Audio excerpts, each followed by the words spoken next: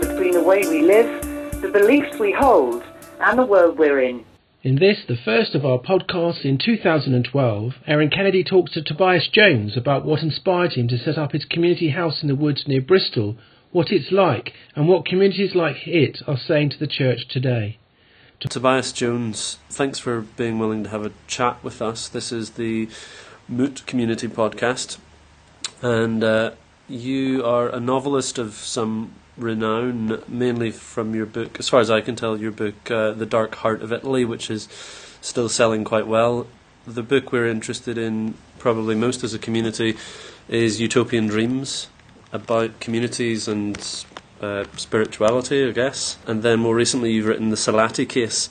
You're also a journalist, and you've been experimenting with community. So I'm wondering if you could tell me a little bit about this community that you've set up, a woodland shelter, and I guess some of the reflections you've been sharing with Guardian readers, or Observer readers, I should say. So yeah, what's the setup there, and what inspired you to set it up? Well, it's a 10-acre site. It's an old quarry, so it's a sort of an egg-shaped bowl. And, you know, the trees are naturally regenerated from when quarrying was stopped in the late 60s. So they're fairly sort of mature trees. And it's basically a family house. And we have 3, 4 or 5 guests living with us. We share all our meals together. And we sort of manage the woodland together, really. Right. And, you know, we do all the tasks you'd associate with managing a woodland, so a lot of felling, cross-cutting, splitting, stacking logs, planting, coppicing, rearing pigs, keeping chickens, keeping bees, building shelters, building outside ovens and benches, and running a forest school for sort of local children, and you know, all sorts of activities. And you know, we have a workshop, so we do a lot of, you know, simple, basic green woodwork, carpentry, that sort of thing. And what were some of the reasons that drove you to set it up? All sorts of things, really. I mean, I think I personally don't think the nuclear family is a natural way to live. I don't think any of us have enough time or money to live in a nuclear family, really. So that's a very that was a big motivator. Another one is when we were researching and writing Utopian Dreams, discovered a wonderful working farm down near Bridport on the Dorset coast that, you know, was just exactly what we thought a community should be, really. So we were lucky to have a very clear thing to emulate, and you know, the other reason is simply, you know, pretty profound dissatisfaction with the church and what church going entails and what it means to be a congregation, and actually trying to do church in a different way. And you know, if our inspiration is the Sermon on the Mount, this kind of seems to flow naturally from us, I think, hopefully. Wow, that's fascinating. I didn't expect church to come up so quickly in the conversation, if at all. Obviously, it isn't a hippie commune, then. It has some of the, shall we say, some of the telltale signs, but that would be a misconception. Say again, I didn't hear that. Sorry. A hippie commune. Uh-huh. It has, I guess, for some listeners, they may feel that it reminds them somewhat of, I guess, something like the escape to the country sort of thing that you see happening a lot, but a little bit earthier, and I guess a little bit reminiscent of a hippie commune, but it's obviously not that. Well, I've got a big inner hippie, I mean, it's often a pejorative term, some people use it pejoratively, but, I love the ideals of the 60s and 70s, and, like I say, I'm a big hippie, but, it is very different. I think, the communal movement that's happening now is very interesting, and in some ways very different to what's happening in the 60s and 70s, I think we kind of, lots of us have hopefully learned from the mistakes that were made then, but carried on the ideals. And, I think we know more about what works in communal living than perhaps they did back then. And, one of the main things is to do with having clear rules and boundaries that, I think in the late 60s and early 70s, a lot of communal living was about trying to escape rules and boundaries, whereas, as far as I'm concerned, if you're running an open house policy, you've got to have very clear rules and rhythms and, a whole very transparent set of behavioural codes, if you like. And, I think you need leadership as well. I mean, I'm all for collegiate, collaborative decisions, but, the idea that 30 people can run something, I don't really agree with. And I think a lot of people would struggle to run a bunch of human beings without leadership. Right.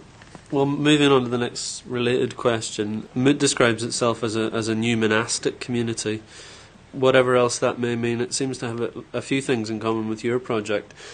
Yeah, we have leadership too, and we, I guess, believe in boundaries too. Yeah, of course, yeah. But we also want to share our life together in a meaningful way. At the minute, not communally or residentially.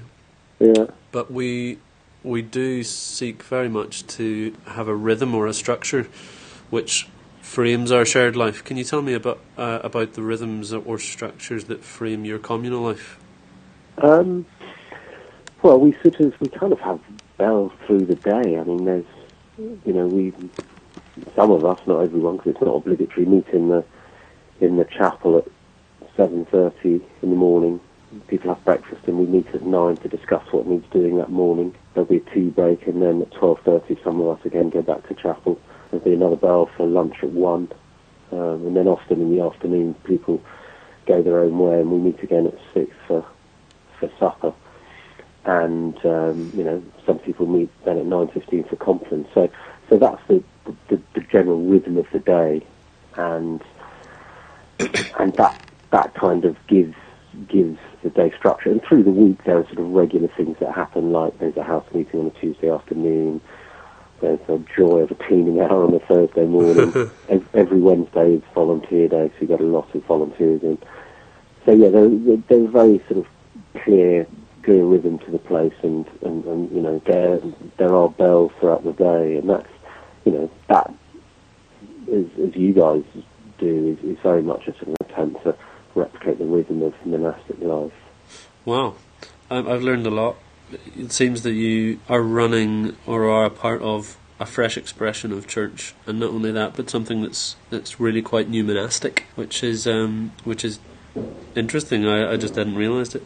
Can you tell us a little bit about the idealism, I guess, which you talk about in your book, Utopian Dreams, and the way, I guess, some of the rude intrusions of reality onto that utopian dream of working with perhaps sometimes difficult people, or even very average people, I guess some of the difficulties you may encounter in community living.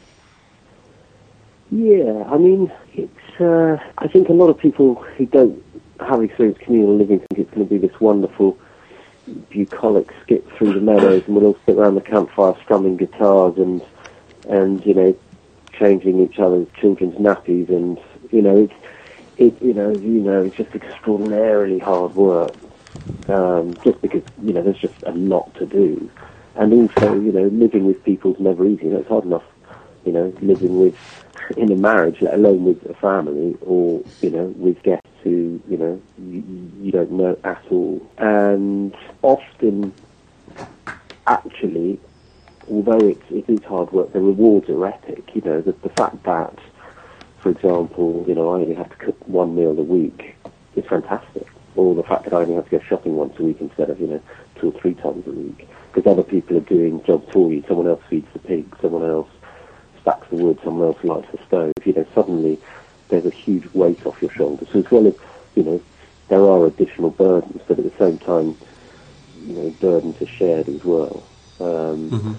And I kind of try and resist the idea that Francesca and I, this wonderful, noble couple, have opened our house to all sorts of vulnerable addicts and people suffering terrible bereavements and mental health issues and all the rest. Because actually, we've all got different degrees of mental health issues or bereavements or addictions or whatever to deal with anyway. And, we're hugely helped by the guests who come here, and I hope we hugely help them as well. So it's kind of a reciprocal aid. But it's not, one of the things that we find quite difficult is, well, there are lots of things we find difficult. One of the things we find quite difficult is, how do you measure someone's needs? If we only have space for, say, 4 or 5 guests maximum, if you have a long waiting list, how do you decide who needs you more and who you can help more? And there are plenty of people who come to us who are simply sort of fed up with modern life, or whose girlfriend trapped them 18 months ago, and, they may be in a dark place as much as a person who suffered something apparently much more serious. So it's very difficult to gauge someone's need and see who you can help more. And so that takes a lot of wisdom that we don't often have, I think. But, we're very lucky the people we have been sent. It's amazing how when you need a particular type of person, they do get sent to you somehow, word of mouth or referral or through the website or something. So yeah, we're lucky in as much as we do get sent wonderful people, but it's very hard, like I say, to know who you can accept. You've got a long waiting list, who you can say yes to. And perhaps, you just can't help at all. No, exactly. Another major difficulty is financial.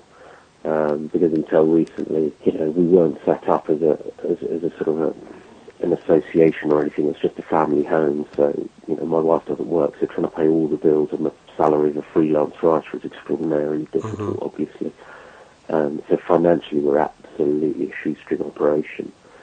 And we're changing that now because we're trying to do some fundraising, and we've got a management committee and a treasurer and a bank account and all those kind of external things that you need if you're going to do fundraising. And we're trying to build a new chapel because our chapel at the moment is simply a yurt that leaks a lot. So we're hoping to build a stone chapel again. That takes a lot of funds, and so we're trying to solve the financial issues because it's just been, excruciating financially. And yeah, another thing that's difficult is sort of just getting a settled rhythm to the place, because often people come and go very quickly. Someone's here for a week and then they get a phone call and they have a crisis and leave in the dead of night, or they fall off the wagon or whatever it is, and suddenly you've got a vacancy and you didn't expect to have it. And so yeah, there's some of the difficulties. There are lots more. I've got a question. I guess it's connected to society at large.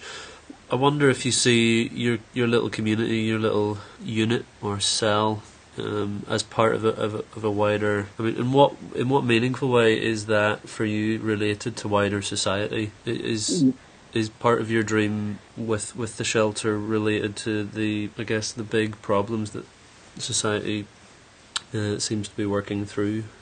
And how do you think how do you think you're going to change things in the long run, or how are things going to be changed?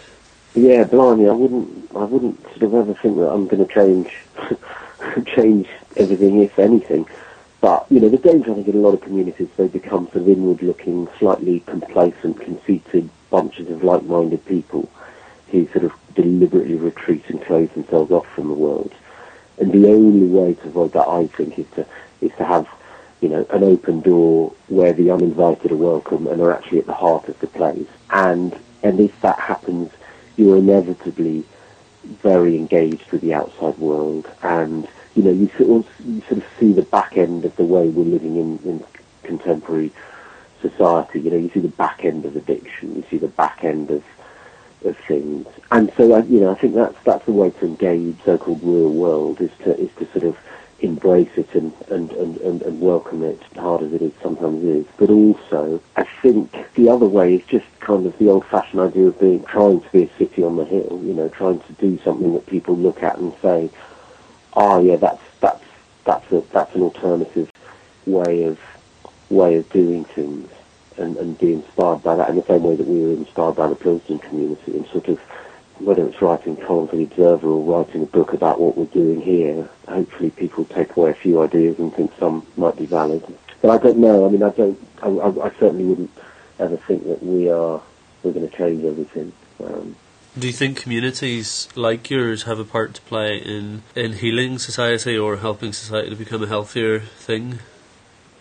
I wouldn't even say that. I wouldn't even put anything in that sort of ambitious terms, really. You know, I wouldn't ever sort of think we've got to heal society. You know, really hope we heal people and individuals. Uh-huh. But healing society, I wouldn't even know what that would mean, really. You know, it would be just too big a concept, I think. You know, healing hopefully is at the heart of this place, but it's more to do with who's here rather than the whole wide world, I think. I think I'm reflecting on the theme of consumption and the critique you have of kind of that sort of societal trend in your book, and I guess that being a macrocosmic sort of theme, and I guess I'm inferring that you live in community because of a desire to step out of that, off that treadmill, as it were, and other such societal ills. But yeah, I mean, I certainly think, you know, in terms of consumerism, the more people there are living together, the less you consume. You know, you don't all need to have a washing machine and a microwave and a boiler and an oven and all those, you know, all that gadgetry. So it's certainly a much less consumist way to live. And yeah, I suppose there are things we do slightly differently, but again, I wouldn't we try not to be too, you know, I'm less interested in independence than I am in interdependence, and I'm, you know, sort of, yes. I'm always wary about sort of having a dislocation from the outside world.